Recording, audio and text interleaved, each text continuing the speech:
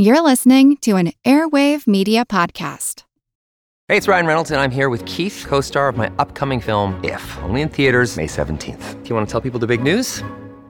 All right, I'll do it. Sign up now and you'll get unlimited for $15 a month and 6 months of Paramount Plus Essential Plan on us. MintMobile.com/switch. Upfront payment of $45 equivalent to $15 per month. Unlimited over 40 gigabytes per month. Face lower speeds. Videos at 480p. Active Mint customers by 531.24 get 6 months of Paramount Plus Essential Plan. Auto renews after 6 months. Offer ends May 31st, 2024. Separate Paramount Plus registration required. Terms and conditions apply if rated PG.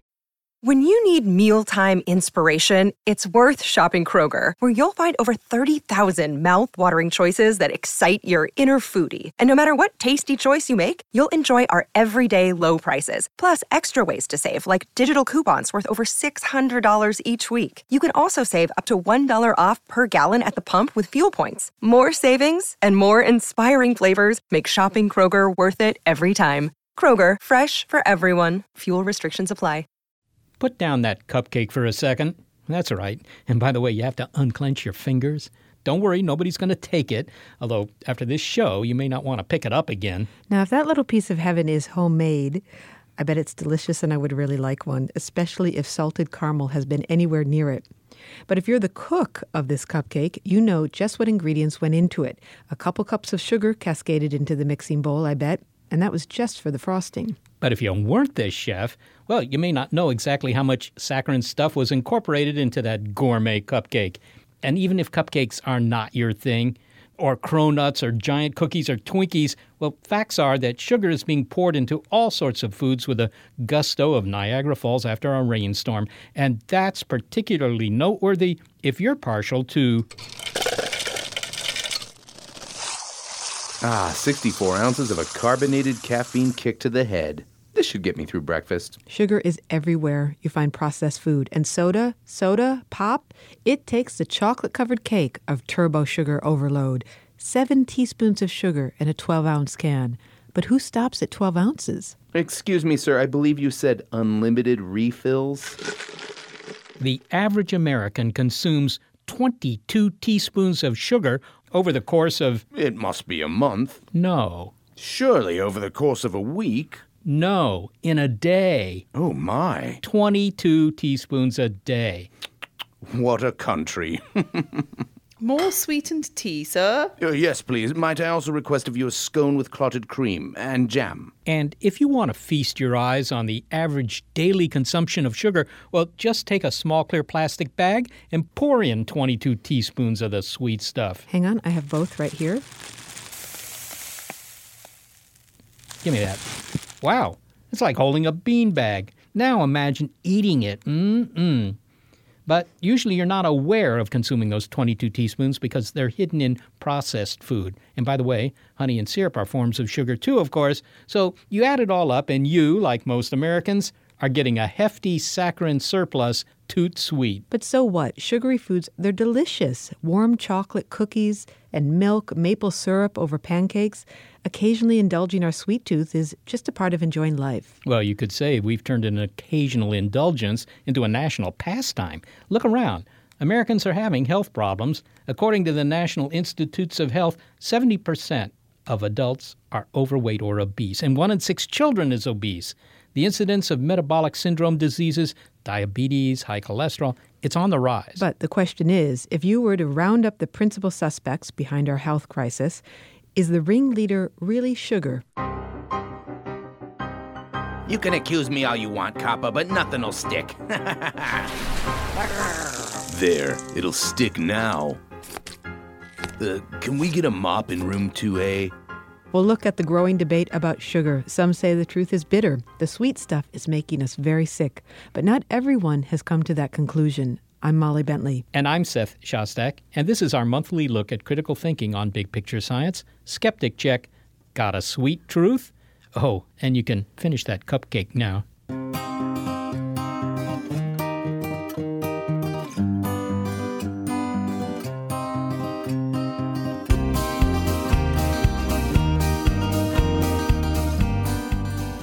We know that sugar isn't good for us. I mean, I grew up hearing that too many sweets would spoil my dinner and give me tooth decay. But could sugar's effect on us be even worse than we thought? These days, researchers are concerned about our sugar consumption. We'll hear their arguments in a moment. But first, what is sugar? Hey, you call it sugar, I call it a shelf full of sweeteners. There are more of them than hairbacks at the Jersey Shore. So let me fill you in. Here's your coffee, Al. Oh, thanks. To begin with, you got your monosaccharides. These are your one-molecule sugars. Thank you. They're basically a bunch of atoms hanging out together to form a single molecule. About as simple as Monday's crossword. Carbon, hydrogen, and oxygen. You learned it in the 8th grade, C6H12O6. These simple sugars, monosaccharides, include some very popular sugars, more popular than Shirley here at Nick's coffee shop. Hey. What? It's true. So you got glucose, fructose, and galactose for starters. Glucose, now that's the basic sugar in plants and animals. The boys in the industry, they call it dextrose, but whatever for that. Glucose is what your cells need to survive. When we talk blood sugar, we're talking glucose. Then there's fructose. You find it in fruit. It doesn't rhyme with fruit, but you want it to. It's the really sweet stuff like cane sugar and honey. Yes? No, I was just talking over here. You ever gonna order over here? I could use a little more cream, sure. And where was I? Oh, galactose. Well, it's kind of esoteric, known as milk sugar or Here you go, big spender. Cream. lactose. And thank you. Okay, but then you got your disaccharides, 2-molecule sugars, like your double date.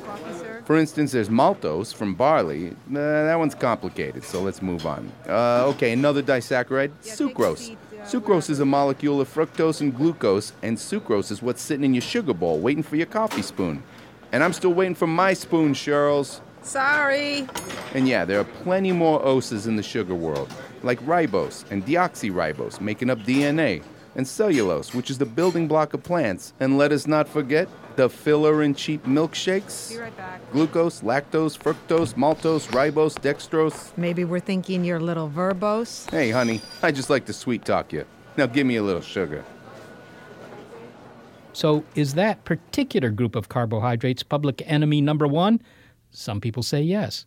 One person who has taken an unwavering stand in this debate is Robert Lustig, an endocrinologist at the University of California, San Francisco. And he says that sugar isn't just bad for us, it's a poison when consumed in high doses. And he singled out one form of sugar in particular.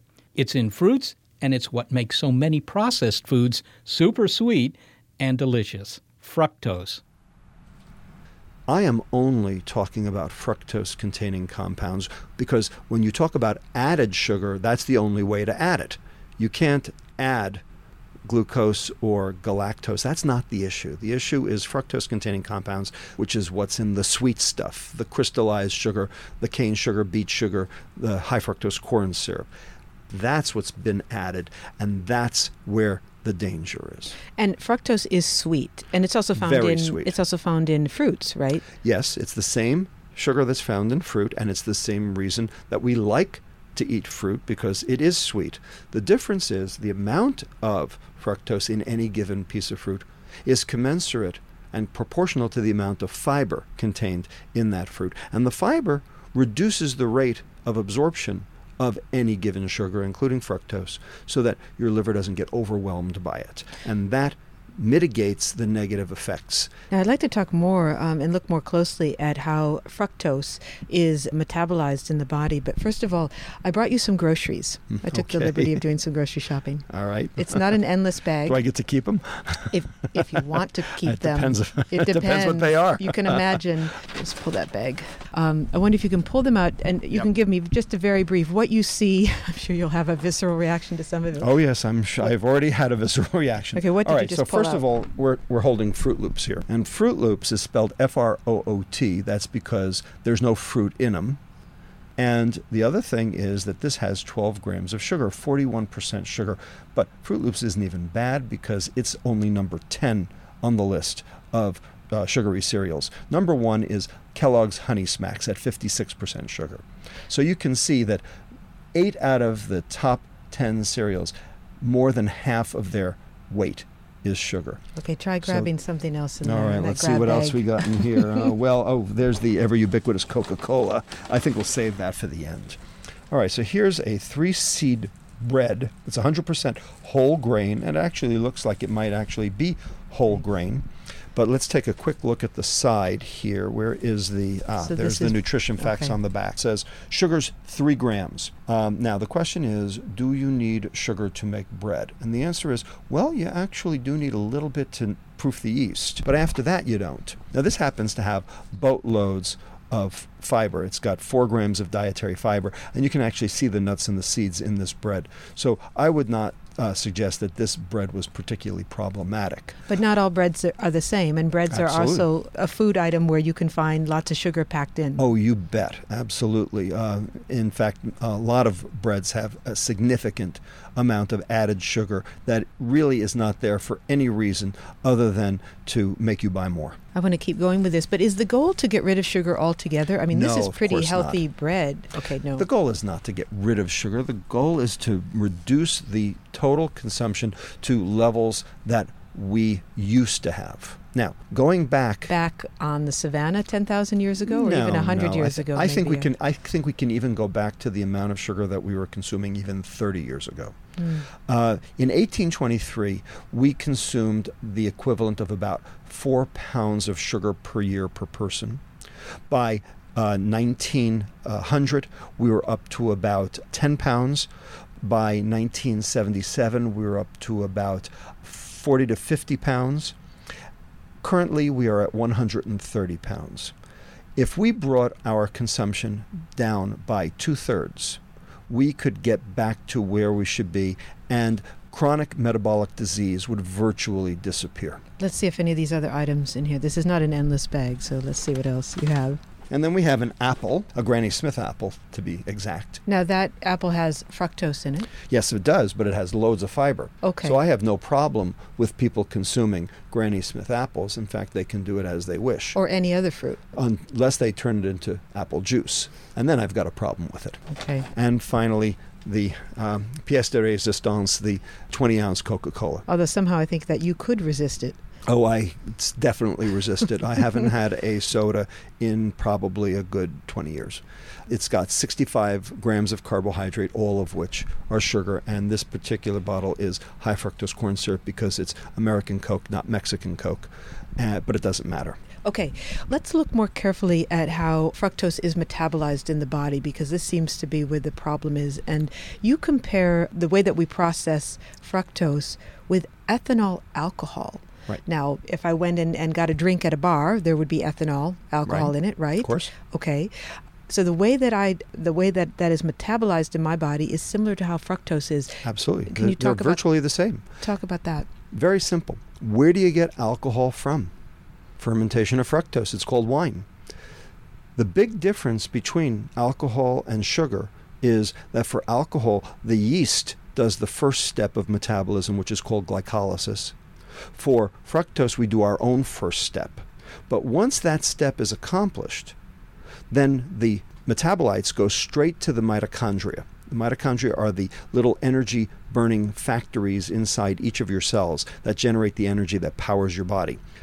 When those mitochondria are overwhelmed and can't process as much of the onslaught as is coming, the mitochondria have no choice but to take the excess and divert it to a separate process which builds fat out of those metabolites. So basically your mitochondria turn sugar into fat when it's provided in excess. The point is, it doesn't matter if that's alcohol or sugar, that's what happens. And so what we're seeing worldwide is this epidemic of non-alcoholic fatty liver disease. It looks just like alcoholic fatty liver disease, and the reason is because the substrate is the same. And fatty liver is something other than fat around your midsection. Well, fat around your midsection and fatty liver go together. Fat around your midsection is what we call visceral fat, and it's one of the hallmarks of these chronic metabolic diseases, what we call metabolic syndrome.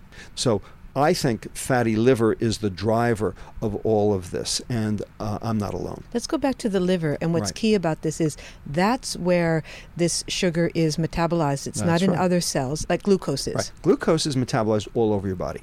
Every cell in your body metabolizes glucose. So when you take in a glucose load, say 2 slices of white bread, that's a straight glucose load.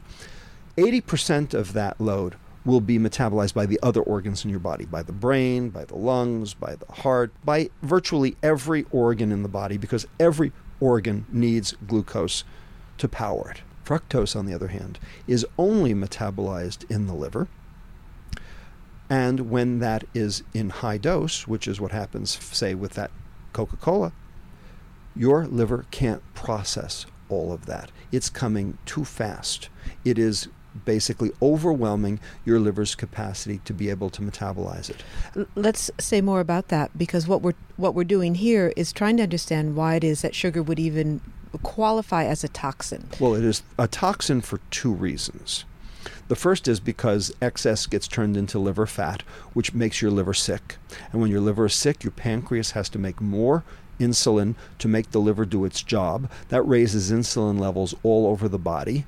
And excess insulin causes all sorts of problems. The most important one, of course, being weight gain, but it also causes high blood pressure, causes cell division and proliferation, which can increase your risk for cancer. And we now know that when insulin is high in the brain, it causes your brain cells not to work right. And we think that this is a proximate cause of dementia. So that's a pretty important chronic toxin if it's causing pretty much all the chronic diseases that we are currently dying from. The second reason why fructose is such a problem is because it binds to proteins. And when it binds to proteins, it releases a little molecule of hydrogen peroxide. And hydrogen peroxide, of course, damages cells. Now, we use hydrogen peroxide on our skin to sterilize it, to basically kill the bacteria. But if it happens inside your cell, that's kind of a problem.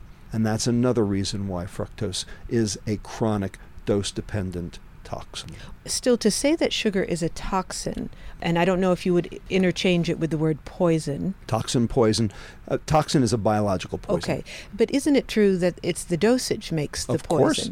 Paracelsus in 1537, one of the great scientists of the millennia, said the dose determines the poison, and I couldn't agree more. The fact is that anything in excess can be a poison. Oxygen can cause retinopathy, make you go blind. Water can cause seizures. Iron can cause your liver to fail. The difference is there's no abuse potential for any of those. There's no abuse potential for water. There's no abuse potential for oxygen. You can't even get extra oxygen unless you find an oxygen tank lying around. But there is abuse potential for fructose, because fructose stimulates the reward center the same as alcohol, the same as cocaine, the same as nicotine, the same as any drug of abuse. It is weakly addictive. It is not strongly addictive. It's not heroin. But because it's everywhere, you can't escape it. And there are very specific criteria for sugar addiction, and sugar meets those criteria. What are you recommending on a policy level? Would you like to see sugar actually be classified as a toxin? Should it be a controlled substance the way alcohol and cigarettes are? No. I do think that we need some form of societal intervention. I think that some sort of government regulation of the food industry is going to become necessary. I don't see any way around it because the food industry has no impetus to change. So, people have talked about soda taxation. People have talked about other forms of regulation. I personally think carding kids for Coke would be a great idea. I've been, lambasted in the media for having said that. But the fact of the matter is, no kid needs a soda after school. It has no nutritive value. It is worse than empty calories. It is detrimental calories. It is a chronic dose-dependent hepatotoxin. And just like alcohol. Is alcohol a toxin? Of course it is. And we regulate it as such. Well, sugar satisfies all of the same criteria. So they can call it whatever they want. The bottom line is, it's still a problem.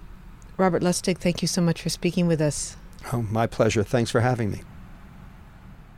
Robert Lustig is an endocrinologist at the University of California, San Francisco.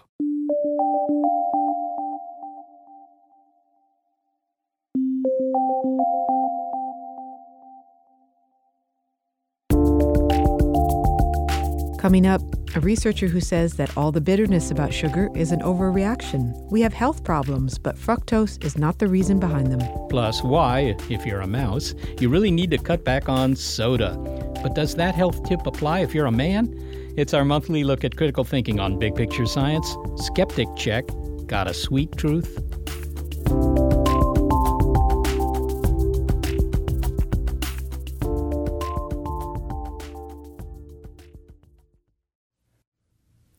This episode is brought to you by La Quinta by Wyndham.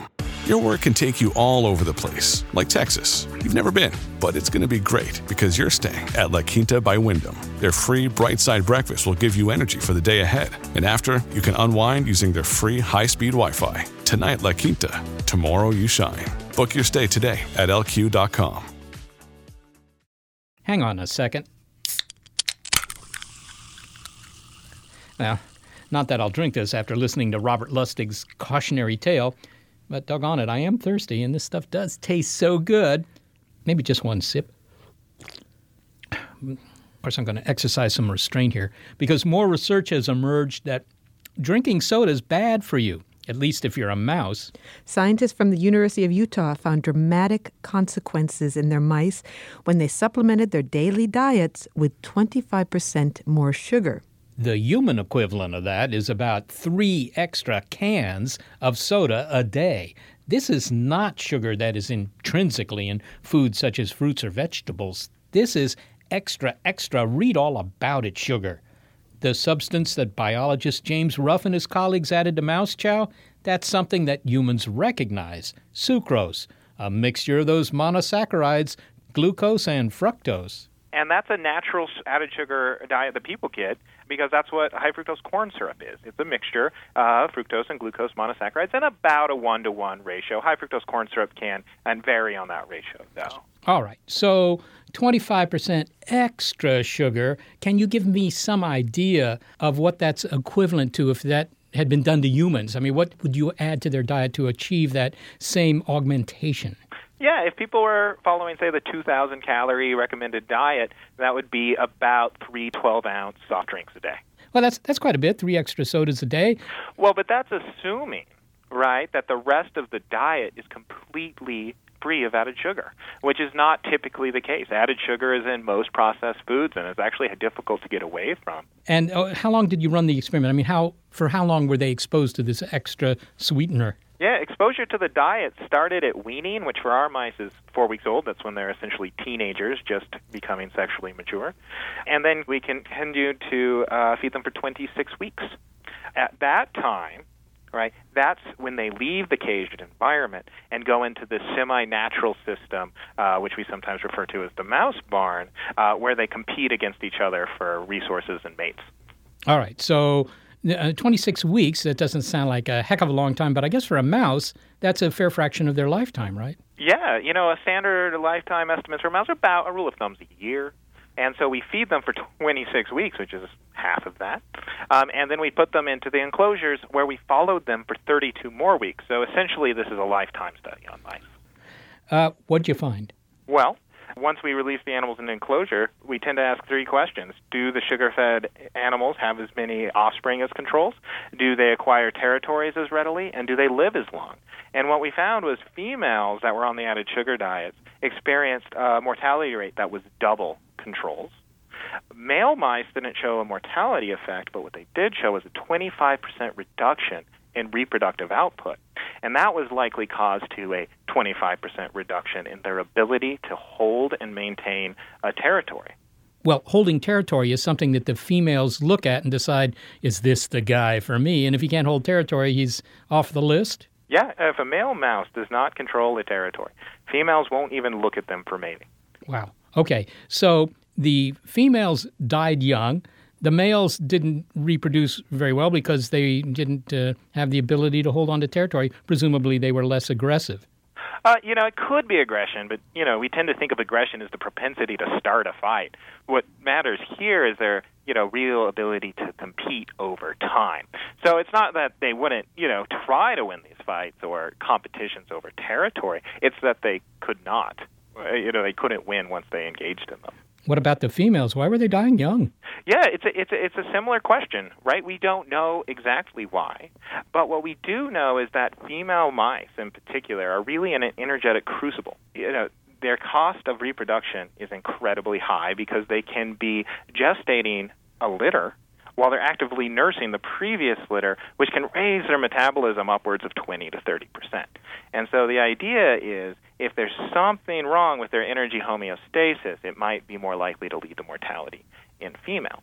Well, that's quite interesting. And the obvious question that people will bring to mind hearing this is that they've been reading about the rise in human cases of so-called metabolic syndrome, too much sugar leading to cardiovascular disease, diabetes, and so forth.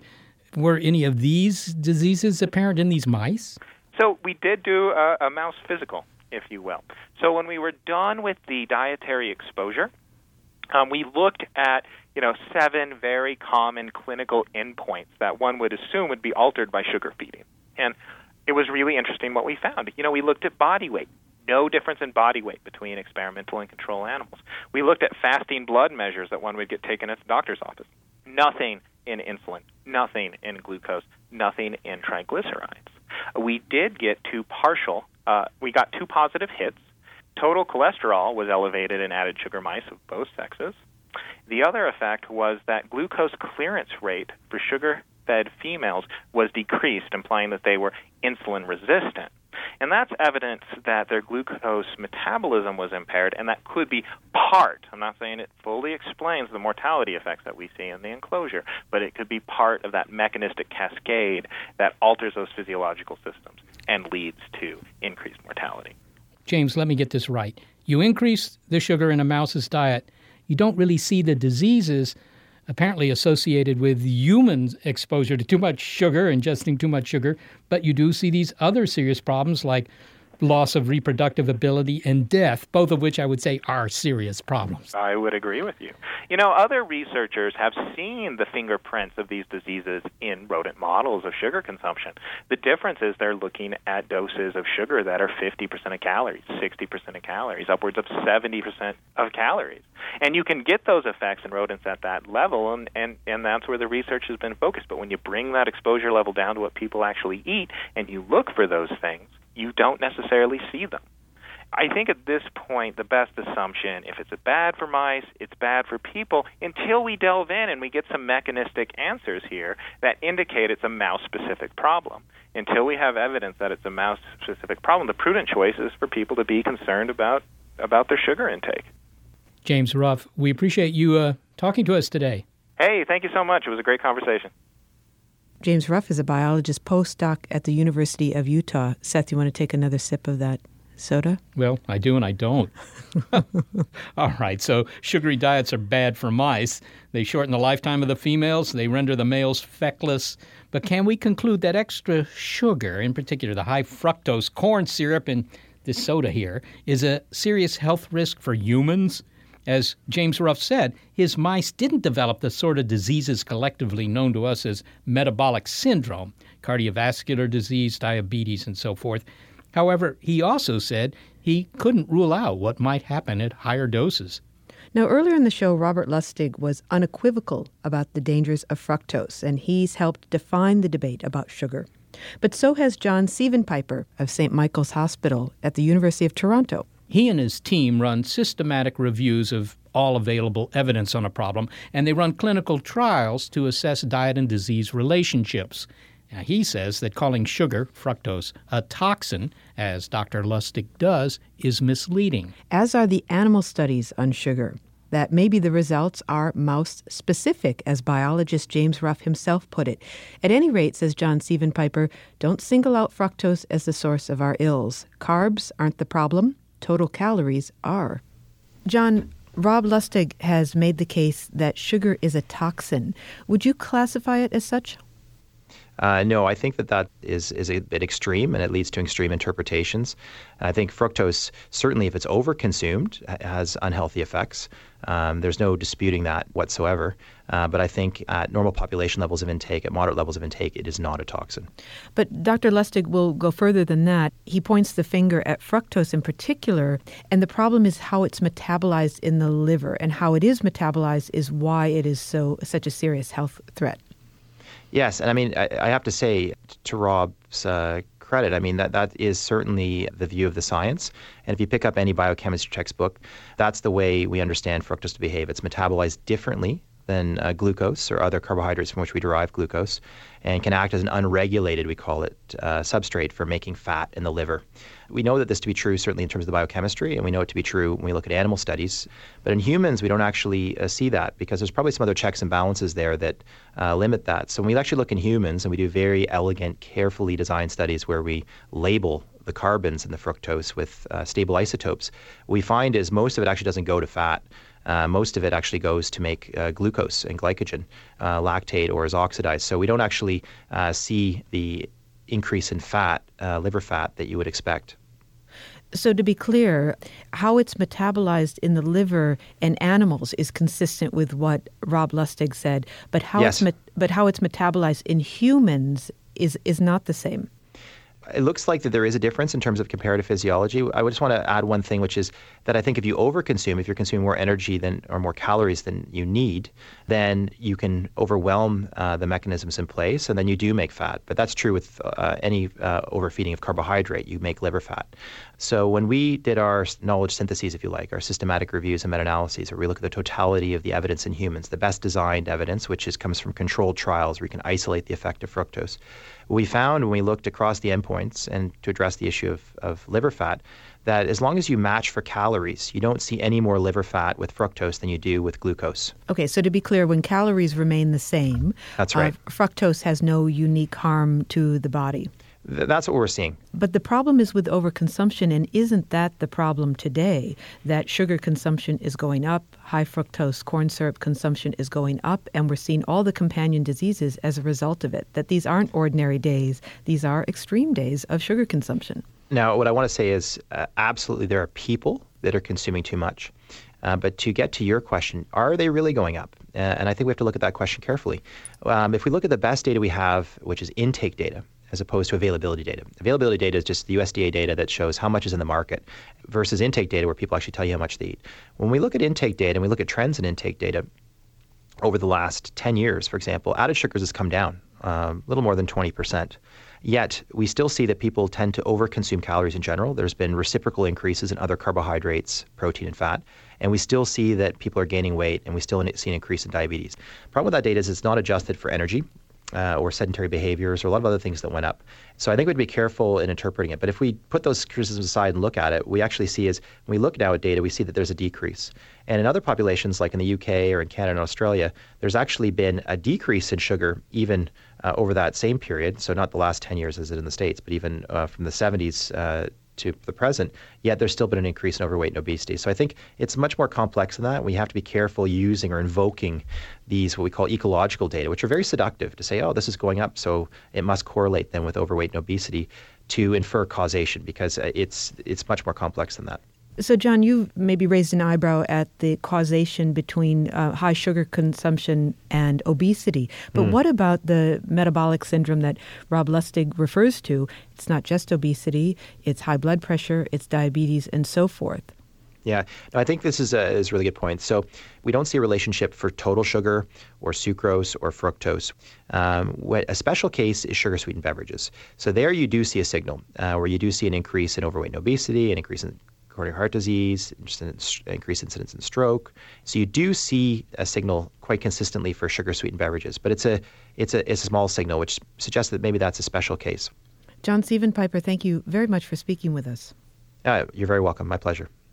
John Sievenpiper is the Knowledge Synthesis Lead of the Toronto 3D Knowledge Synthesis and Clinical Trials Unit, St. Michael's Hospital, University of Toronto, Canada. Okay, feeling confident that at least those potato chips are sugar-free? Well, take a look at the list of ingredients on the back. You might need a dictionary. There's more sugar in salty foods and vice versa than you might imagine. Next, how the giant food companies hook us. It's Skeptic Check. Got a sweet truth? This episode is brought to you by Shopify. Whether you're selling a little or a lot, Shopify helps you do your thing, however you cha-ching. From the launch your online shop stage, all the way to the we just hit 1 million orders stage. No matter what stage you're in, Shopify's there to help you grow. Sign up for a $1 per month trial period at shopify.com/special offer, all lowercase. That's shopify.com/special offer. Even before you heard all the debate and the research on the health effects of sugar, you may have already been trying to cut back. But are your efforts being sabotaged by, crypto sugar, sweet stuff hidden in places where you don't expect it? Sure, you can gird yourself and march right past the cookie aisle, the cupcake table, that endless freezer of ice cream. But are you also going to bypass the shelves of bread and crackers and the rows of canned vegetables? Well, why don't we look at the label on this can of peas I happen to have here. Ingredients: peas. You should give them a chance. Yes. Water, sugar. Well, okay, but at least sugar is in the open here. But believe me, it can go undercover. Sugar has a number of aliases. Treacle, barley malt, sorghum syrup, corn syrup, muscovado, dehydrated cane juice, molasses, demerara sugar. 56 aliases at last count. It would make any undercover agent jealous. Rice syrup, ethyl maltol, dextran. Sugar is not only tucked away in almost all processed food, companies are in competition with each other to add as much as possible to keep you loyal to their product. Reporter Michael Moss spent years uncovering just how they do it for his book Salt, Sugar, Fat, How the Food Giants Hooked Us. Oh yeah, salt and fat are big problems too. But sticking with the sweet stuff, Michael. Now, you've discovered that it's difficult to cut out sugar because it's in stuff like breads that we don't even think of as sweet, right? It seems that way, and if you hit on one of the big concerns of nutrition experts out there, which is the march of sweetness from the aisle in the grocery store we'd expect at the ice cream or candy aisle around the store. What this has done, and as you mentioned, breads are now sweetened, so they have a bliss point for sweetness for people. Low-fat yogurt can have as much sugar in it as ice cream. Pasta sauces can have the equivalent of a couple of Oreo cookies in a tiny half-cup serving. And what this has done is taught us to expect sweetness in everything we eat. And so the problem comes when you go to the far end of the grocery store where everybody says we should be spending more time eating fresh vegetables and fruits. You're going to be getting some bitter notes and your brain is going, whoa, wait a minute, where's the sweet here? Yeah, well, you use the term bliss point. And if there's one term that's come to be associated with your reporting, I guess that's it. The bliss point, that's what, the optimum amount of sugar from the food processing industry's point of view? I mean, what's meant by optimum if that's what it is? The perfect amount of sweetness that will send consumers over the moon and their products flying off the shelves. It was coined by an icon a legend rather, in the processed food industry, Howard Moskowitz, trained in experimental psychology at Harvard. Howard is a master at formulating foods to achieve the perfect sweetness. Well, they've also studied what the bliss point might be for children, and that's different than for adults, is it not? Yeah, I mean, we are all hardwired for sugar. If you learned the tongue map when you went to school that said something like, look, you taste sweetness at the tip of your tongue, it's actually wrong. Or the data was misinterpreted. You taste sweetness in every one of the 10,000 taste buds in your mouth. And actually, you have taste receptors for sweetness going all the way down into your gut. But for kids, it's even stronger. Their brains, when they taste sugar, see calories and growing bodies and instant, growth. And so that's why kids are especially drawn toward sugar. All right, maybe I'm already too cynical, but I assume that the food processing industry has adjusted its products to comply with this finding that the kids can tolerate more sweetness. They want more sweetness. There's no question that foods in the grocery store that are aimed, targeted, marketed toward children are sweeter than those for adults. What you're describing sounds like a kind of an escalating war of sweetness, of sugar additives. I mean, the companies are obviously competitive with one another. They have to hook their customers. They need to hook their taste buds. Can you give me just an idea of how that competition plays out? There is a war-like atmosphere at some of these companies. I spent a lot of time with the former president of Coca-Cola for North America named Jeffrey Dunn. For 20 years, he was one of their fiercest warriors. The language they use in fighting their chief rival, Pepsi, for space on the shelf is very warlike. They talk about their best customers, not as customers, but as heavy users. And they spend their waking hours hours plotting how to gain an edge over Pepsi in the stores and especially in convenience stores. But, I have to say, I don't view the processed food industry as this evil empire that has marched upon us to make us obese or otherwise ill. The problem lies in their collective zeal to do what companies do, which is make as much money as possible by selling as much product as possible and making that product as utterly, irresistibly alluring as possible. I watch my colleagues reach for the sugar packets that have the unbleached sugar in them. Any benefit in that other than making them feel better? Not that I've heard of or been able to pin down. And, that gets to this other point. It's a lot of drive now by the processed food industry, the giants, to sell health to us. You see the word fruit on many products around the grocery store where they just have a little bit of fruit juice added to it as a moniker of health. Yogurt, became the best example of something that just meant total great health to people. And as I mentioned, some of it can have as much sugar in it as ice cream. And so you need to be wary whenever you see on the front of labels anything that alludes to this product being healthier for you, because often when you turn to the fine print, you're going to see a more grim reality. Well, you talk about how the companies are jockeying, and you've had access to the files and conversations of key people in these companies. In the case where these folks were not being whistleblowers, they nonetheless shared with you some of their, I would call them, company secrets. I mean, the man from Oscar Mayer in Madison, Wisconsin, who showed you his files on the advantages of using real versus artificial pepperoni in kids' Lunchables. What would their motivation have been?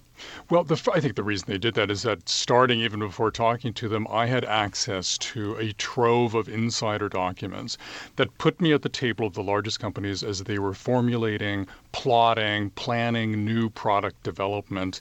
And that enabled me, those documents enabled me then to identify the key people in the companies to talk to and then convince them to talk to me and open up and reveal any more secrets. I think it was just a fundamental journalistic stance, which is basically, I'm going to write about this anyway, but I really want to hear your perspective and I really want to step in your shoes and figure out why you guys have done what you've done. Well, they're playing on an evolutionary craving. Sugar is an evolutionary thing, is it not? I mean, it's not news that we love sugar. Mother's milk is sweet after all.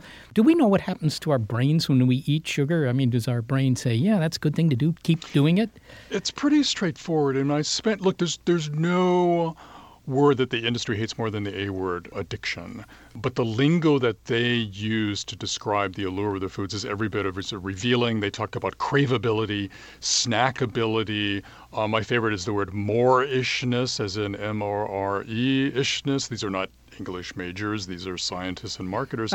But to really understand what happens to the brain, I spent time with Nora Volkow, the head of the National Institute on Drug Abuse. She's a neuroscientist who has studied how the brain reacts both to drugs, narcotics, and to highly palatable, highly sweet, highly fat foods. And she's concluded by watching how the brain reacts that for many people, the sweetest, fattest foods will cause what they call in the business patterns of compulsive intake every bit as much as some narcotics. And it gets worse for those people who feel that they're addicted to certain foods because you can't just go cold turkey like you can with narcotics. You have to eat, and the marketing is in your face all the time. So it's an addiction, but on the other hand, I don't know. It's a necessary addiction, yeah, right? I was going to say, this is not an addiction you can get out of it. Cold turkey or turkeys of any temperature. And also, and there's, and you have to remember too, is that there's nothing inherently wrong with salt, sugar, fat. I mean, it defines my diet, many of our diets to a certain degree. It's the overconsumption. And the real sort of key here in sort of looking at this is to, as the question, to what extent has the processed food industry, even subliminally, taken steps or knowingly created products that will drive people to overconsume salt, sugar, and fat. Certainly their own dependence, it's quite clear, on salt, sugar, fat as the Holy Trinity is intractable. And that was one of the most surprising things for me. There was apparently a study involving rats and Fruit Loops, I hope they were laboratory Fruit Loops.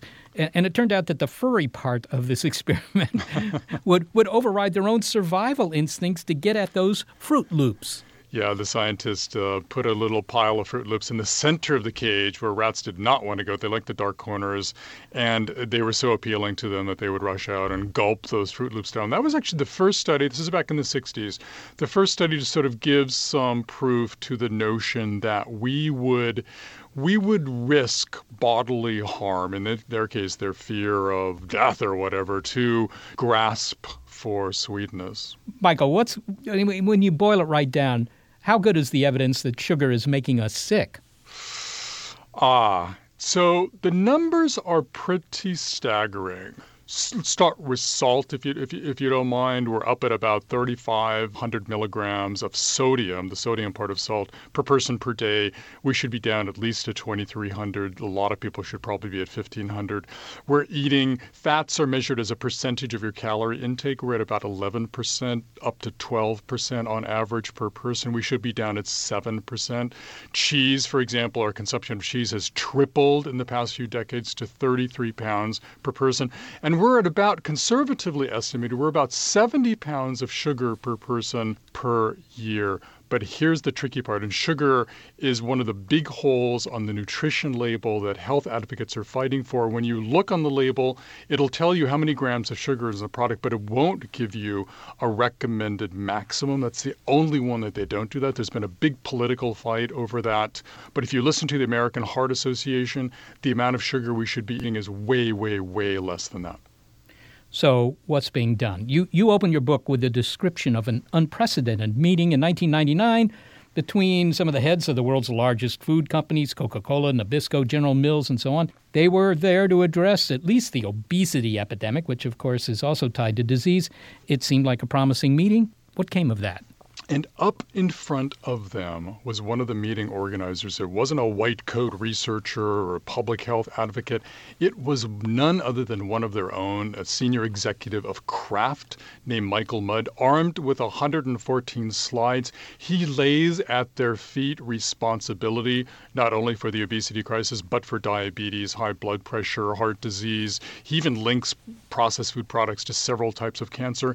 He pleads with them to collectively start doing the right thing by consumer health, by dialing down the formulas on the products, by lessening their own dependence, especially on those three ingredients. He stops talking. Up stands probably one of the most respected of the CEOs, a gentleman named Stephen Sanger, the head of General Mills, and he very forcefully makes the point that, look, we already pay attention to consumers' needs. If they want something that's low fat, we offer them something that's low fat. Low sugar, we've got it somewhere in the grocery store there. And we're not only obligated in meeting the obligations of consumers, but we're beholden to stockholders as well. So there is no way we're going to start making products that aren't utterly tasty as well. The meeting ended and they went back to business as usual. I assume these gentlemen are all fully aware of what happened to big tobacco. They don't want the same thing to happen to them, I'm sure. So what do we do about this? I mean, New York City Mayor Michael Bloomberg has tried to restrict the selling of large cups of soda. He hasn't succeeded in that. To what extent do you think this is something that the state or federal governments should get involved with?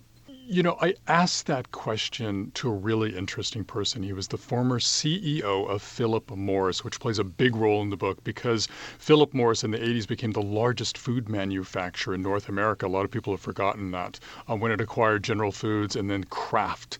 And many of the documents I got were, entailed the interaction between the tobacco executives and the food division managers, and some really surprising things happened. But I asked him recently, what about this notion of government regulation? He said, Michael, I'm no fan of government intervention and regulation, as you know, but you have to realize one thing, that the processed food industry, these giants you're writing about, are so fiercely competitive that I actually think that, and also beholden to Wall Street, that I actually think it might behoove them to look at government intervention as a way of giving them cover from the 800-pound gorilla in this equation, and that is Wall Street.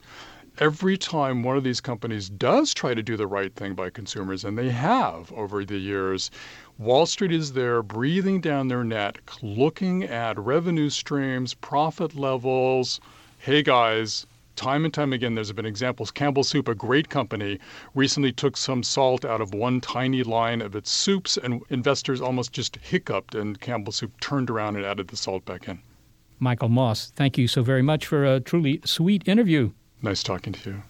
Michael Moss is a Pulitzer Prize-winning journalist at the New York Times. He is the author of Salt, Sugar, Fat: How the Food Giants Hooked Us.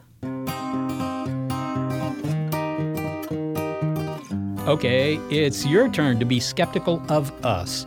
Sometimes big picture science, yes, makes an error, and our quick-eared listeners catch what we don't. That was the case in our Sounds Abound show, according to one listener, when we mentioned the birthplace of Neil Armstrong. To whom am I speaking? My name is Joe Bruscotter. Well, hello, Joe. I understand you have a beef about the program. Yes, you mispronounced the name of a Northwest Ohio town incorrectly. Now, where are you calling from that you would know that? I'm calling from Delaware, Ohio, just north of Columbus. Well, I believe we did mention the town in which Neil Armstrong was born. And checking our program, I find that we pronounced it Wapakoneta. Is that wrong? From what I understand, yes, that is incorrect. Well, tell us what we should have said. Wapakoneta. Wapakoneta. Wapakoneta. All right, and we said Wapakoneta. Well, doggone it, did we offend anyone? Not that I'm aware of. My cousin says that is actually more accurate to the Native American pronunciation. I see. Well, this is once again a Native American name, right? Yes. And Neil Armstrong was born in that town. Yes, he was. I understand you're a big fan of the Neil Armstrong Museum. Absolutely. I went to many field trips there as a kid and took my children there just 2 years ago. And I could understand, Joe, then why you're sensitive about us mangling the birthplace of one of your heroes, for sure. I want to thank you for getting in touch with the show. Hey, thanks much. You guys do a great job. Good to talk with you, Joe. Thanks so much, and keep up the great work. You can hear the original segment that Joe refers to at bigpicturescience.org. And if you catch us making an error, mispronouncing the name of your birth town or worse, email us and let us know, bigpicturescience@seti.org. This we are sure about. The show wouldn't be possible without Gary Niederhoff and Barbara Vance. And also the support of Rena Shulsky-David and Sammy David and the NASA Astrobiology Institute. Big Picture Science is produced at the SETI Institute. And a big thanks also to our listeners. Your ears have been attuned to Skeptic Check. Got a sweet truth? Skeptic Check is brought to you thanks to a generous grant from the Trimberger Family Foundation. At the Trimberger Family Foundation, we hold that skepticism is a lamp that lights the way to truth. You don't need to be a scientist to hold that lamp. Look for evidence. Keep on thinking. Trimberger.org. Tech moves fast, so keep pace with the Daily Crunch podcast from TechCrunch. With new episodes every day, this podcast will give you a quick overview on everything you need and should know about startups, new tech, regulations, and more. Listen to TechCrunch Daily Crunch now, wherever you get your podcasts. That's TechCrunch Daily Crunch, wherever you get your podcasts.